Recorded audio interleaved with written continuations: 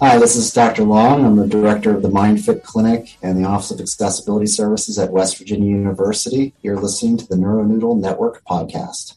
Welcome to NeuroNoodle's Neurofeedback and Neuropsychology podcast, featuring our neuropsychologist, Dr. Laura Janssens, Dr. Skip Rinn, and neurofeedback legend Jay Gunkelman. My name is Pete. Our goal is to promote options for better mental health. Specifically, we focus on the objective data you receive from a brain map and the positive results of training with neurofeedback. This is an all-star cast that are more than happy to share their knowledge with you. Please give us 5 stars on Apple Podcasts, subscribe to our YouTube channel, be a Patreon supporter of our show, get early content, behind-the-scenes action, as well as partake in our members-only NeuroNoodle Network meeting. If they can't hear us, we can't help them. If you're not a subscriber, visit neuronoodle.com to sign up for our newsletter. Jay, how'd the remembrance go last week?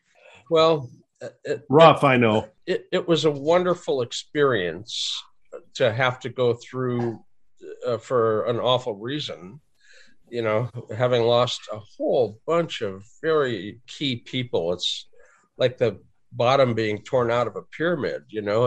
It's almost impossible to imagine how the field stands when the foundation's been pulled away. Foundational people for heart rate variability, for EMG, for EG, for teaching, a major manufacturer, you know, and then some unexpected young, you know, Joe Castellano was 49, and that was not expected. Joe Camilla was mid-90s. He had his birthday, I think, yesterday, if he would have still been here. So, yeah. But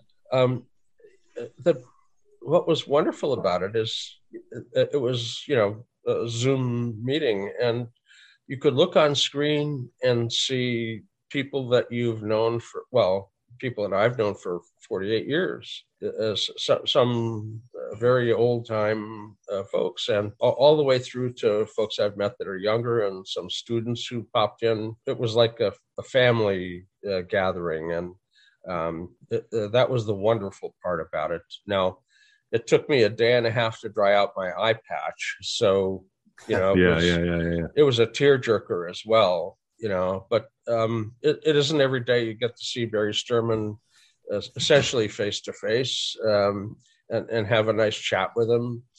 You know, he said he was in the fourth quarter of his, you know, his life. And I said, well, Barry, there's always overtime, you know, so, you know, and he laughed, and I said, well, it's sudden death overtime, you know. So, but, you know, we had a chance as a family to mourn the losses, and it was full of laughter as well as tears. And it was a good event, and it was open to anybody and everybody, regardless of affiliation within the field. So there were, you know, folks that weren't necessarily AAPB, you know, aficionados that popped in, you know, to say goodbye to all these key people. Well, here we are, Jay. You're a tough son of a gun, man. We'll take another show with you, man. I've been warning them for a decade or more, actually, that my time is up. I don't know when it's going to happen, but I'm way past their estimate now. They gave me half a chance of 10 years, 28 years ago. So we're all on a one-day contract, right? Yeah. If that. Today we have on the show Dan Long, Dr. Dan Long. That's the only time I'll say the doctor, Dan. He has MindFit Clinic. He's a director, testing and service coordinator. Dan, thanks for coming on the show today. Yeah, thanks for having me. It's good to meet you all. Nice to be here.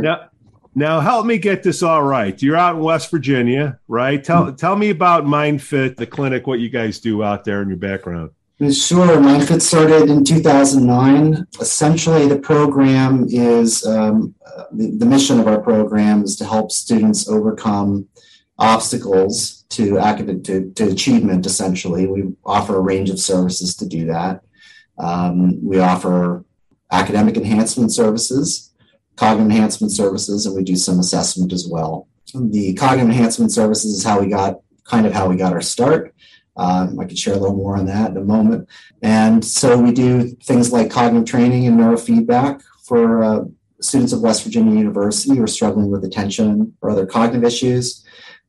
Pretty early on, we also started getting approached by high-performance athletes It started when we had a WV rifle team is a pretty big deal here in our state. And we had a rifle team member approach us some years ago and say, hey, listen, there was this guy last year from India who won the gold, and he was doing neurofeedback. I hear you do neurofeedback. What do you got? And so we worked with WV Rifle through 4 consecutive NCAA championships, Olympic medals, and then even had the chance to serve as a consultant to Nike. So it's not our bread and butter, but it's something that we do. The academic unit, you could kind of think of it in terms of sort of like tutoring in a way, but it's a little more enhanced. The approach that we use is one geared toward helping students become more autonomous learners, helping to build their capacity through learning new skills, broadening their metacognitive skills, if you will. A lot of that's informed by some cognitive science. And then we do some psychoed testing as well, psychoeducational testing. We started back in 2009. Originally, we started because our psychiatric colleagues were getting flooded with students requesting stimulant medication evaluations. And they were savvy enough to realize that self-report alone was probably not a good way to make those decisions. And at the time, I was a senior staff psychologist with the counseling center, as well as the coordinator of testing services on campus. So we ambitiously crafted a screening protocol that did a few things. It provided some quantitative data to help inform those psychiatrists' decision-making. It also gave us the chance to start meeting with students to help better their understanding and change their awareness of what ADHD is, as well as the myriad other factors that could be affecting their performance other than purely cognitive ones, things like, sleep, substance use, that kind of stuff. And we even published a study a few years ago. We developed like a multi-tiered validity approach to understanding whether students who are presenting to our clinic are earnest in their presentation, whether they're putting optimal effort forward in the testing that they undergo. We published something in Adult Applied Neuropsychology a few years ago on that. So we're meeting with these students, doing testing, and then realizing that we didn't really have much in the way of referrals. It was, I guess, go see a psychiatrist, maybe work with a therapist here on behavioral management kind of stuff. And that didn't sit well with me. I tend to be a person who believes that we already have within ourselves a lot of the resources we need to improve and enhance how we're doing. So that's when I started my journey into neurofeedback and cognitive training. And I would say cognitive training is a bit more my area of expertise. We developed our own cognitive training method here. Some 2019 data with the approach that we have is shown to be pretty effective. About 10 weeks, the cohort that we had was a small N, about 46 or so, but they only received cognitive training. Attention composites on the CBT improved by about 2 standard deviations on average. 70% of them no longer look quantitatively impaired at the end of that 10-week period. The other ones are trending. Struggled to find a neurofeedback intervention that was working well with their population. Tried a variety of things.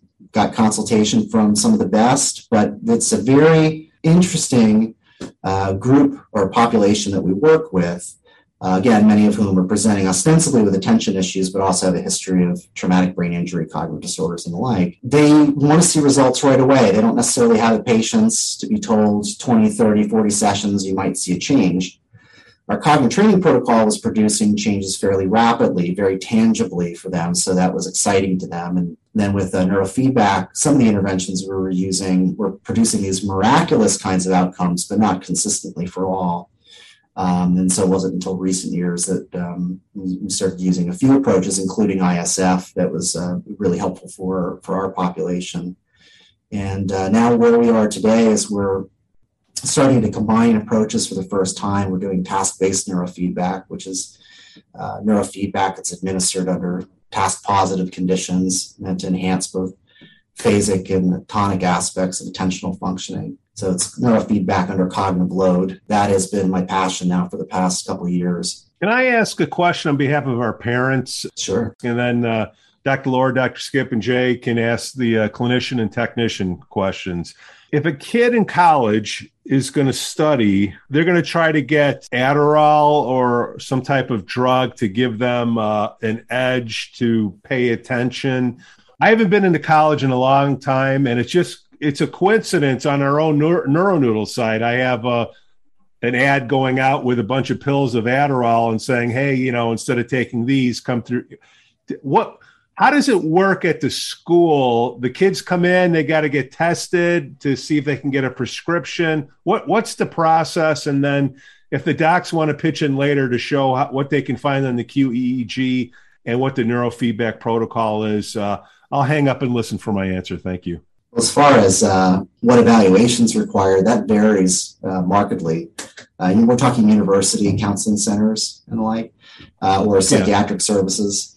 So at some institutions, you might go in just like you would to a medical provider, and based on self-report, that physician's going to prescribe you, stimulant salts or whatever.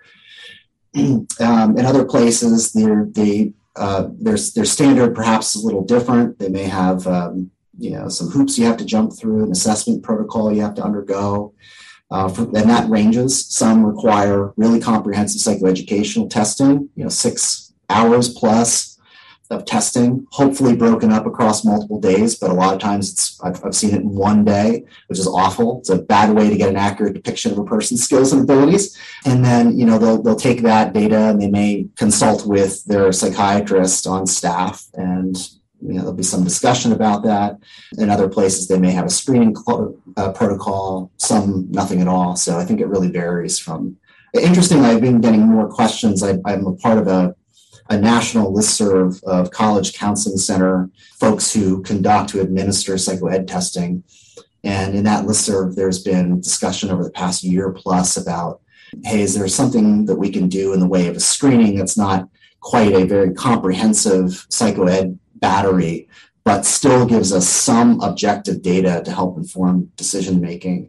There are strengths and weaknesses of just about every approach, right? But I think some data is probably better than no data. Dan, I had a couple questions, and one is about something you mentioned. I wonder if you could just highlight it again so folks might be able to access it, maybe even peek and throw it in the notes for us. You mentioned a validity approach, multi-tiered, that was published. I know lower 48 for sure. Up here, it's not as much emphasis, meaning validity for tests. Not that we don't care up here. It just seems a bigger focus down in lower 48 to ensure that folks are presenting authentically. And I'll just say it that way. So is there, can you just repeat your validity paper? Yeah, sure. So, the first thing, let me preface this by saying the first thing I teach our doctoral students when they train with us, I quiz them, what's the first thing that a malingering test cannot tell you? It cannot tell you if a person's malingering. That's the trick. So I appreciate the verbiage you use there, which is, are they putting forth optimal effort? And we're hoping to get a glimpse of that. And there's no single test that does that, just like everything in science. You hope it's subjected to a multi-trait, multi-method kind of approach. The study that we published on was using a performance validity measure. The one that we use in the publication is something called the NV-MSVT. It's the non-verbal medical symptom validity test. It's okay. Paul Green, who's a neuropsychologist in Canada, designed it. He has tried to do his best to make it pretty bulletproof. There's some really compelling data. So it's a test that is ostensibly a memory test that really requires very little memory. It's actually an effort test. Essentially, folks with the most severe forms of memory impairment, fetal alcohol syndrome, folks who have intellectual disabilities, folks with dementia, they all pass this thing with flying colors. The only area that they struggle in is this one particular condition, which is not surprisingly the free recall condition, but they still, generally speaking, are able to pass this thing. So if you are a healthy young man or young woman in ages 18, 19, 20, and you're coming in and you're failing this thing, but you're not walking into walls, we have reason to be concerned about what it is you were doing during that administration. Now, that's so what we did is we administered that, and we also administered a pretty popular CPT, continuous performance test, computerized measure of attention, and response control. We used the IVA. We gave this group of individuals the IVA to look at their attention, and then we gave them this NBMSVT, and we saw who passed the performance validity test and who failed. And then we asked the question, how do their scores on the CPT differ? And could we derive some empirical cutoffs for whether you appear to be someone who may have an attentional impairment and is trying well? What would be very rare and unusual is you're kind of coming up with no impairment, but you're failing the performance validity test. It's very unusual and a very, very tiny percentage. And then every other permutation in between, right? And so we were able to generate some kind of cutoff numbers on the IVA. If you score below this combination of numbers, it may be that you fall into this group of people who aren't putting forth optimal effort. Now, in our clinic, we combine this with a variety of other things. Again, we wouldn't lean on just one test alone to help us determine that, but we also have clinical interview and some other things that we're doing during the time that we have with someone. A lot of times it can be fairly obvious if a person's not putting forth optimal effort. They present, they say they have ADHD, which just started yesterday. It's only appearing in one setting in school, never affects them anywhere outside of school. That's suspicious, right? And they sort of tell you maybe they have a substance use history. They might, tell you that they're partying on the weekends, who knows? And then you go to offer them a variety of options for ways to address it other than stimulant medications. And they bat them all down. The only option they want to consider is stimulant meds. Then their scores on the IVA are, beyond, they're actually lower than the mean score of those with ADHD. So it looks markedly lower than a genuine impaired population. And they're failing this NBMSVT, a symptom validity test on top of it. And you take that whole picture together and you start to think, I think we're going to recommend that you do a few things before we pass you along to psychiatry, right? If I had just a comment on that, and then I guess I have a not so hidden agenda in that I've always had a beef with this idea that we are, and I'm not implying this by you guys at all, Dan. I'm actually trying to just, kind of flesh this out, but that we're cops, or we're human lie detectors, and we're trying to, determine whether someone's being truthful or not. And it's always kind of rubbed me the wrong way as what we're supposed to be doing as we connect with other humans in a therapeutic environment or whatever it might be. But so the MMPI, I think, has something that's literally called the lie scale, or it used to, in one of its versions. Yeah, the L scale. So right? It's like, man, I'm all for, of course, gaining someone's authentic or true performance or trying to determine effort levels. It just seems that would then offer us an inroads into, hey, what's up with effort? And are you just wanting some stimulants? Okay, good, we can figure that out.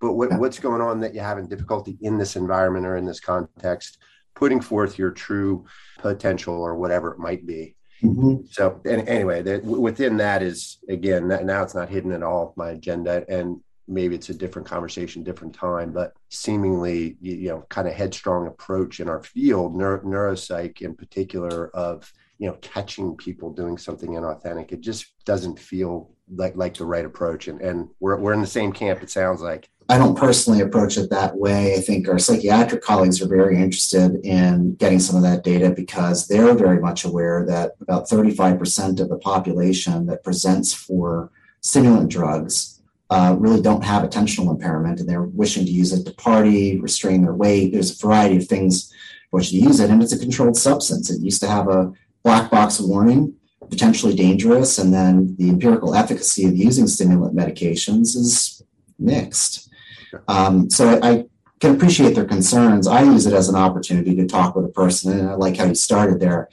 If we use this as a microcosm, this time that we have together, and we have a sense that a person's not putting forth optimal effort, is that something they characteristically do? Could we derive an accurate depiction of their true skills and abilities if they're not doing that? Have they considered other options? Why not? If there are other options, why wouldn't they consider them?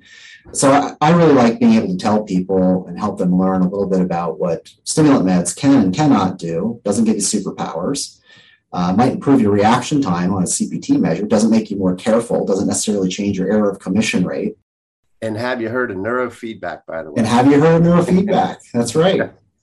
Yep. Yeah, I was just going to jump in. He already kind of addressed it. I was just going to back it up a little bit that, what we're talking about is, folks who come for an assessment for ADHD. And he quoted my statistic I was going to throw out there also, is that, about a third of the people who go in for medications for ADHD are, quote, malingering, which means they're faking so that they can get the medication. The research also shows that not only is it, college age students who are trying to get their meds, but the same statistics apply to even younger kids 8, 9, 10 years old who go in for a psychiatric evaluation for medications are also prone to malingering, maybe not in an intentional way, but that there's some influence by parents and peers in schools, and kids at even young ages know the consequences of, quote, failing the neuropsych evals. And what's interesting, I do a lot of, especially lately, for some reason, I'm having a trend of court referrals for disability. And the questions are these folks malingering their illness so they continue to receive disability? And it's pretty cut and dry. If you don't put effort testing or symptom validity testing in the neuropsych evals, they throw them in the garbage. So it's happened. I mean, I've had this discussion with a couple of attorneys this week that was the first question they asked me: do you do symptom testing or symptom validity testing? I said, yes. We're required to, being board certified in neuropsychology, to do that for that reason, that if it goes in front of a judge, it has to have those tests in there. But, the point is, on one hand, can they be malingering because they want the secondary gain possibly? But then there's this other question of what is effort? What are we testing? Even, with neuropsych testing, there are no real tests for effort. I mean, as far as if you legitimately have no motivation, you can't get up, can't get started, can't get moving, there are no neuropsych tests for that. All of that kind of testing is more anecdotal, just kind of listening to the story. Yeah, I have trouble waking up, I have trouble getting going, and to Dr. Long's point that it's in all situations. It's not just when I have a math test I can't get up in the morning, but if I have to go play tennis, I can't get up in the morning either. So it's all around an interesting topic. And you can't, I think he was getting to the point, you can't fake commissions on a continuous performance test. That we call that pathognomonic of impulsivity. If you have one error, if you have one slip, you kill one squirrel while you're driving. One incident of that is a problem and pathognomonic of an impulsivity issue. So it's hard to fake a continuous performance test. But back to our show here, it's hard to fake a QEEG. You're going to show those frontal areas having disinhibition, dysregulation with the scan. So, Skip do 6 hours of testing, kind of come up with the same result in 5 minutes. Yeah, there's underperformance of the frontal lobe or hyperactivity in different areas. And the QEEG is a good supplement when we do our testing, for sure. Interestingly, we do see about 20% of the ADD ADHD population have unexpected epileptiform discharges in the EEG. And for those individuals, a stimulant medication may be the first time they ever actually have a seizure. So stimulant medications aren't always safe. I remember back in the 60s and 70s when amphetamines were discussed as amphetamine psychosis, and now they're handed out for ADD to kids like candy almost. Now, I like to see the EEG because we can match the medication well. If you have frontocentral theta, methylphenidate, Ritalin, or one of its longer acting forms like Concerta is a perfectly good match. It's a dopamine deficit in the striatum, and it's a dopamine reuptake inhibitor. It's a perfect match. If your alpha is very slow, an amphetamine is a norepinephrine agonist, and it speeds up your alpha. So there's a good match there.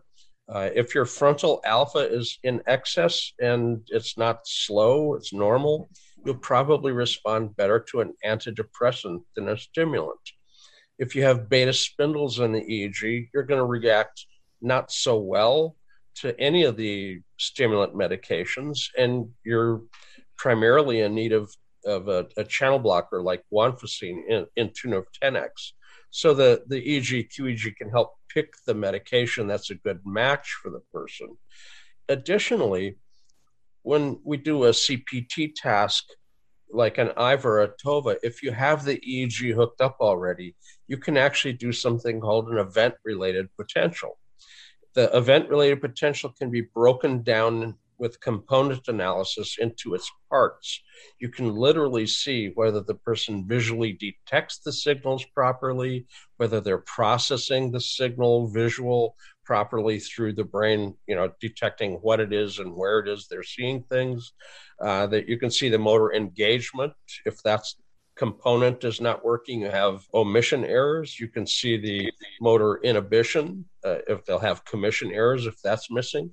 And you can have a perfect visual CPT performance and have OCD and have the anterior cingulate late latency potential at about 400 milliseconds going off repeatedly, telling you made an error when you didn't make any error. It's just common for OCD people to have these error messages, which is why they go rewash their hands or recheck the lock or whatever. So you can literally see the processing of the signal that they've just looked at through the brain, identifying which piece of processing is in error.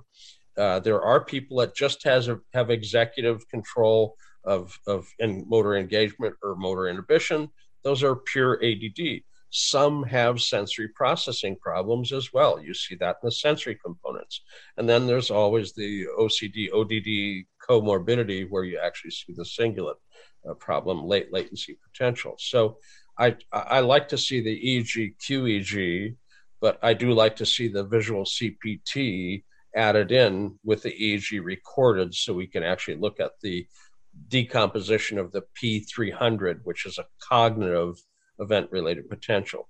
So with those testing, we can usually tell you what system in the brain is not working, what likely the symptom is, and what medication or intervention can be used to fix it.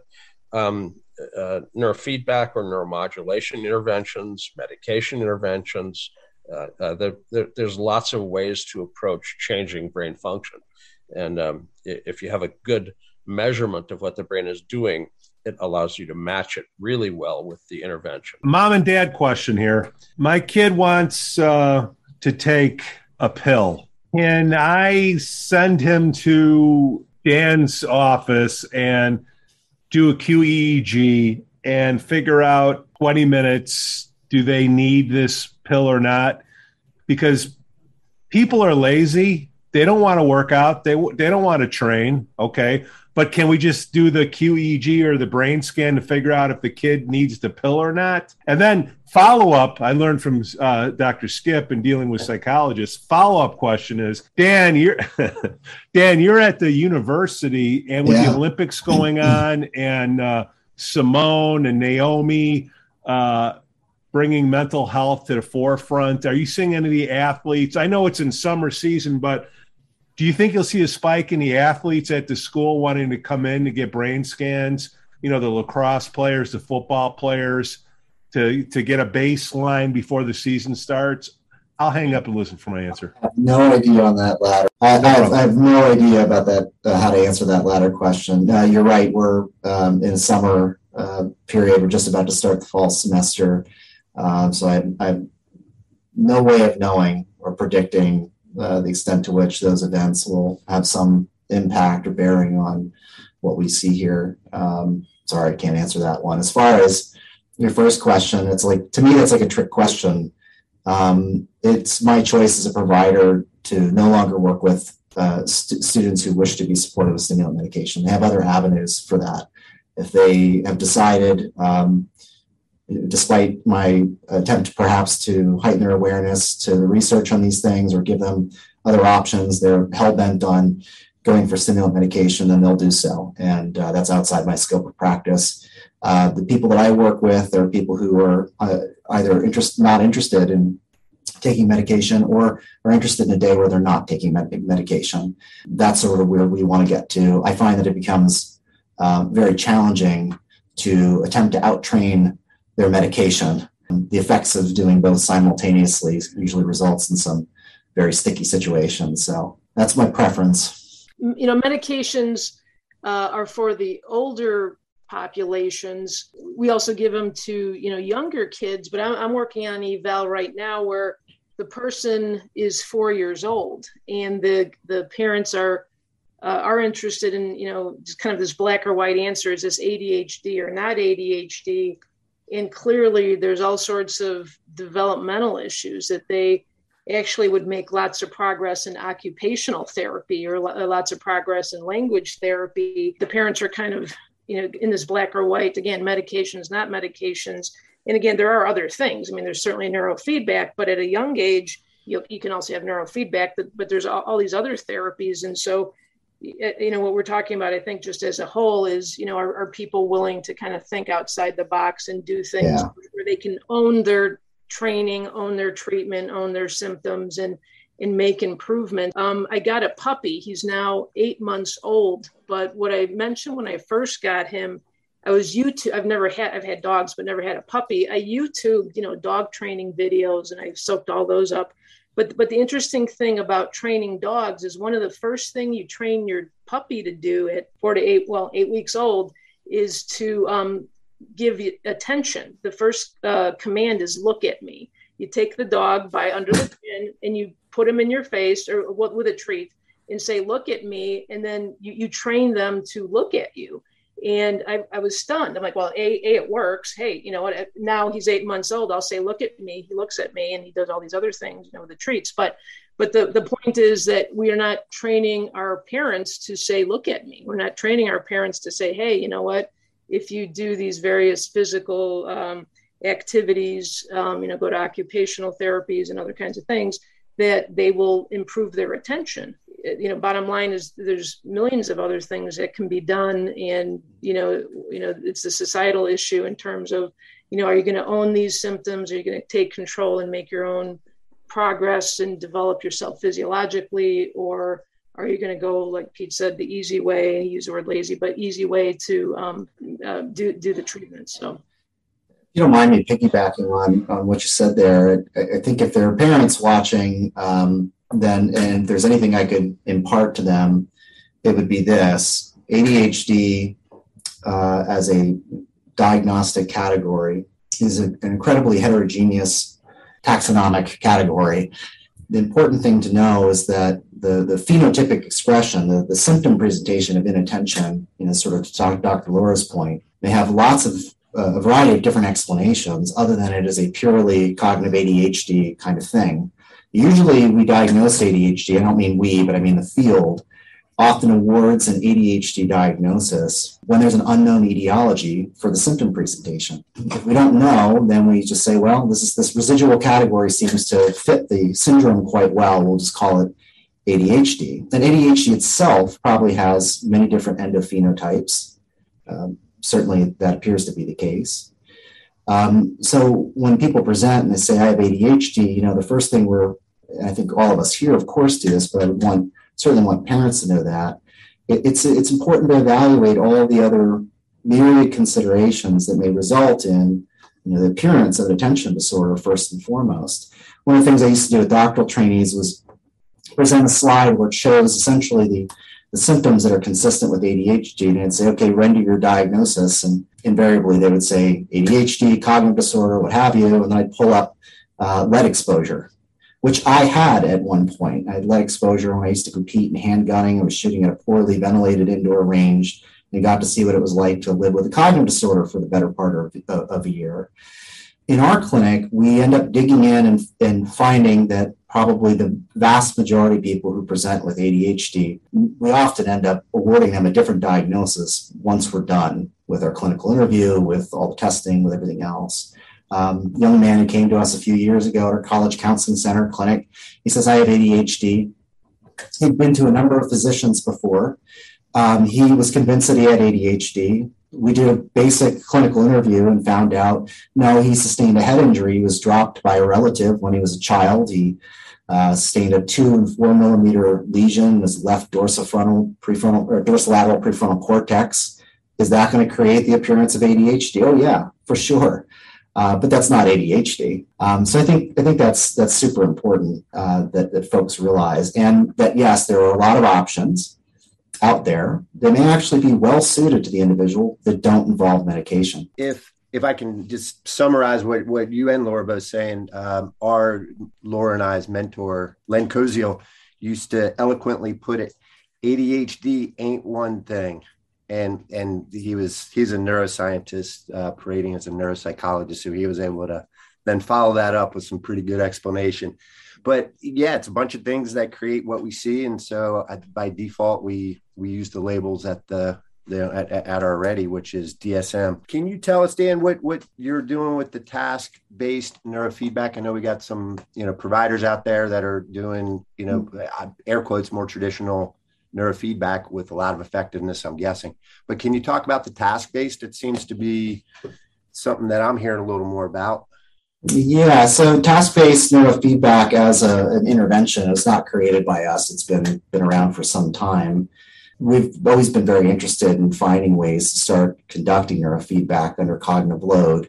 I always found it amusing that, well, first of all, some practitioners attempt to address attention concerns with a one-size-fits-all, well, we'll just focus on FP1, as if that's the grand answer for things, without even understanding that attention is not a unitary construct, and it's actually a multitude of large-scale brain networks and other things going on simultaneously, different forms of attention. Usually folks aren't even aware of that. But we wanted to find a way to start putting it under cognitive load, because we'd see most neurofeedback being conducted while a person could be sitting in default mode network thinking about what they're going to cook later on for dinner. And their brain, it's sort of like akin to me gesticulating, moving my arm like this and saying, I guess I'm kind of doing an exercise, and then expecting that to confer some benefit to my barbell squat. Maybe not, right? And so we were always interested in doing it, but for years I thought, boy, this doesn't seem like it's going to work. Our early attempts, it always felt like we were asking the brain to do two different things simultaneously. It was not a seamless integrated experience. And so I kind of abandoned it. And then one day I was working a protocol, and, it just sort of came to me, well, what if we set up a feedback scenario that allows neurofeedback to be a bit more seamlessly integrated with cognitive training? We began experimenting with it a little bit. People that we've been using traditional neurofeedback, a lot of times what we would do is we'd start with one, depending on our intervention model. Let's suppose they had a real fundamental issue with, chronic state of hyperarousal, whatever that may mean for the person, okay? And so maybe we're doing some neurofeedback for that, and we start to move the needle, kind of hit a plateau, or we address it, and now we can start working on cognitive things. We don't usually start addressing things like executive function and memory until the more fundamental issues have been addressed. It doesn't make sense to do that. So let's suppose we address the fundamental issues, and now it's time to focus a little bit more on the cognitive stuff. So now we're doing neurofeedback protocols for the cognitive stuff. We might hit a plateau a bit. We're not seeing a lot of quantitative change, and the client's not reporting a lot of significant progress. We might swap over to cognitive training, or vice versa. And that's sort of how we would do it. We'd kind of hit a wall with one, swap to the other. We've been doing this now since 2009. We see a lot of people with ADHD. I would venture to guess more than most clinics in the country. And so when we started integrating it, we started finding that the effects we were getting with our cognitive training seemed to happen a little more rapidly.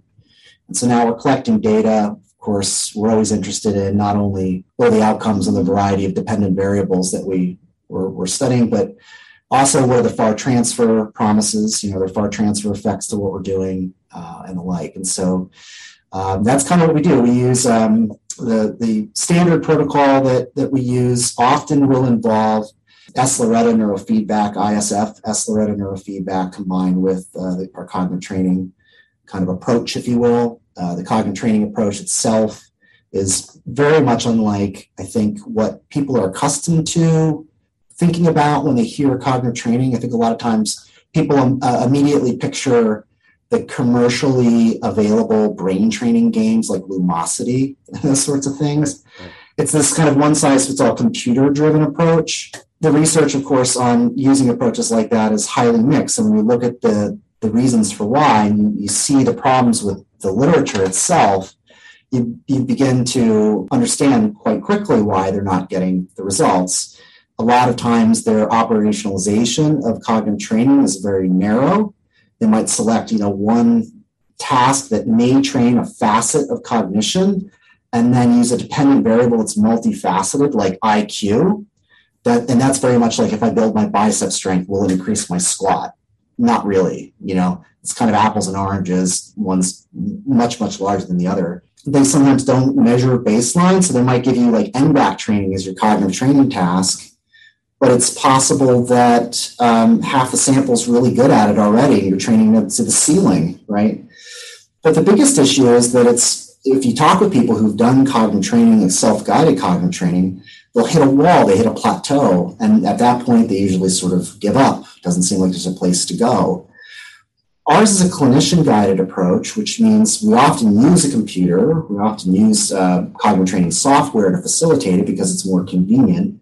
But we're not dependent on it. In fact, we're not dependent on any particular software.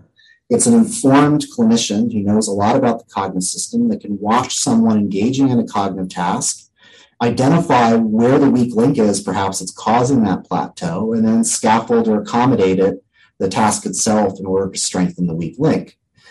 It seems to be very effective. We've gotten very consistent results. Occasionally I hear from people who go, oh yeah, I know something like that in the field of speech, working with aphasic patients or something else. Well, we've not seen anything quite published like this. It's in the literature. I'm sure there's a lot of analogs. I'm sure that what we're doing has, Vygotsky at its core, right? Zone of proximal development kind of stuff comes to mind. I'm sure it's not unique in a way, but we're just trying to make a systematic way of approaching cognitive training that's a little more tailored to the individual's needs. So when someone says, I have poor attention, I don't know what that means. We have to dive into that. I have poor memory. If you're not paying attention, it's hard to remember things. What part of memory? Is it working memory? If it's working memory, what facet of working memory? We're talking updating, binding, or Baddeley's model of working memory. If it's within Baddeley's model, is it the articulatory loop? Is it the auditory slave system of working memory? Or is it a central executive attentional allocation problem, right? We try to get really granular and then modify the tasks to help feature and strengthen that weak link. And it's been a lot of fun. We've had a lot of success with it. And it's been really fun trying to combine it with neurofeedback and sort of see what that brings to bear. MindFit is part of West Virginia University, right? Yeah. Did West Virginia start it or did you start it? Like, how did the college help me with that relationship? Because that's pretty cool that a school is getting that involved. Yeah, I started it in 2009. I came here in 2003 for my clinical internship to finish my PhD and got hired on the next year as a staff psychologist for the counseling center and was the coordinator of testing services. So I did therapy and testing services and all that good stuff. 2009 is when I started the clinic, trying to figure out what options can we give to these folks who are presenting with attention and cognitive issues. And I've learned a lot from so many great people in the neurofeedback community who are so damn smart. I hope to learn from Jay at some point as well, a wealth of knowledge. And so, yes, we've been doing it here since 2009. WVU's been great. They took a chance on something that probably seemed outlandish and weird, but it's gone really well for our students. We've been listed recently, I think, as like top 10 schools for students with ADHD or something like that. It's really great that they support us to do it. Is the school offering courses on neurofeedback? No, they're not. One time I got asked by the sports psych doctoral program to do a survey course. This was a lot of fun. A survey course over the summer for the grad students on cognitive enhancement interventions. So, of course, neurofeedback was a big part of it. And there was even a practical portion of this. And it was really cool. One day we were doing the practical and folks are, trying stuff out, doing things, learning how to put electrodes on each other, doing some basic, like really basic protocols so they can just sort of experience it. And I hear this one young woman over to my left say, my lip. And I was like, oh boy. And I turned, I said, what's going on with your lip? She said, well, I had this dental procedure and I had this paresthesia and it's covered a portion of my face. And right now in this moment, the numbness has just shrunk down to this tiny portion on my lip. The rest I can feel. And I was like, wow, that's pretty miraculous. So whatever skepticism I held about neurofeedback, I think, was addressed pretty adequately by experiences like that and lots of others. It's pretty neat stuff. We're doing this podcast to help get the word out so more people will use it, versus pop a pill. We always say that if the schools would teach more of it or have the classes in there, it would help. Does anybody got any feedback? Maybe this is a topic for another podcast, but what are the top schools for neurofeedback? I think it's cool West Virginia is doing MindFit with you, Dan, but it'd be interesting to see, I don't know if we could, the NeuroNoodle top 10 schools for learning neurofeedback. I wonder what they would be. Jay would rattle them off the top of his head right now. I think it'd be a good thing to end up pulling together with a little bit of research. Obviously, okay. If I skip one, I'd end up with difficulty. So one of the interesting, it's not really a false positive diagnosis of ADD, ADHD, because the diagnosis is behaviorally based. If they're inattentive and hyperactive and impulsive, they got the ADD, ADHD, stamp on the forehead. But, there's a very nice study that says between 25% and 50% of the adolescents that have the ADD, ADHD diagnosis actually have a sleep disturbance. Yep. And it's an extremely common finding. Essentially, if your eyes are open, people assume you're awake, but you can be in stage 1 drowsiness with the eyes open. And, you ask the person over, are you awake? And they're going to say, yeah, I'm awake. But they're not really present in a fully conscious way. If you're measuring them with the bispectrum, which can be used to measure depth of anesthesia, they look like they're actually drowsy in stage 1 or stage 2 sleep. A measurement off the forehead of the EEG that anesthesiologists use to titrate medication. It looks like they're already halfway there. They're really not fully conscious. Now, the kinds of sleep problem can vary. You can have primary disorder vigilance, which is like narcolepsy without a cataplexy. Now, they just can't stay awake. You sit down in your desk at school and boom, they just fall asleep. Well, that actually needs to be addressed with a different medication than a stimulant. You don't want to jack up their arousal. You want to flip them to the awake state. Use modafinil as a medication instead of a classical stimulant. Dr. Gevirtz's program is a good one. But you can have an apnea and not sleep well enough at night, and you're drowsy during the day. You can have restless leg syndrome at night or periodic leg movement. You can have a behavioral sleep disorder. I mean, there's lots of sleep disturbances that can end up being problematic for your attention during the day. And the last one on their list is basically, well, there's circadian rhythm as well, but the last one on their list is actually people that have epileptiform activity at night that disturbs their sleep. There are people that have ESES, a seizure disturbance during the night in their sleep, and they don't sleep well. They're busy having a seizure. So if you have one of those sleep disturbances, you're going to look like you have ADD, and it's a difficult differential diagnosis, except with the EEG.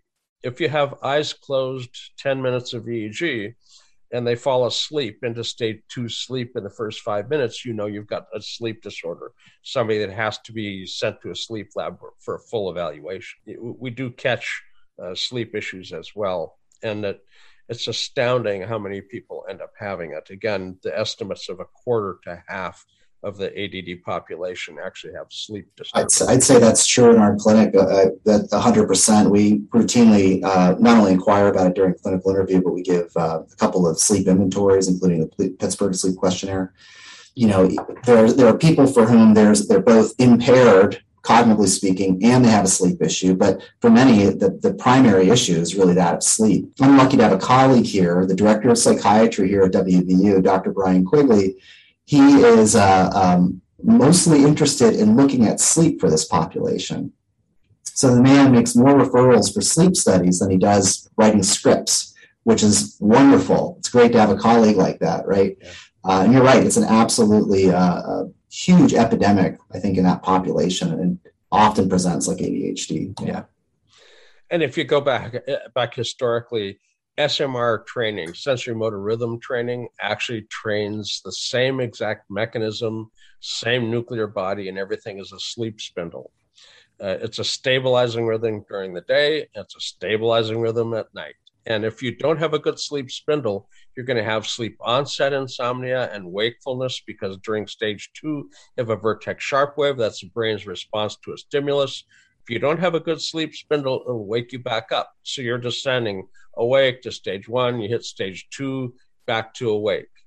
So you don't fall asleep easily. And then once you fall asleep, you bounce back up to stage 2 on your way up to REM, and you pop back awake. So you have wakefulness. So the simple SMR training ends up being really useful for insomnia, because insomnia ends up having this difficulty with an insufficient stabilization with sleep spindles. And it is trainable. And with a normal person with kind of a little insomnia, the Europeans showed 10 neurofeedback sessions with SMR was sufficient.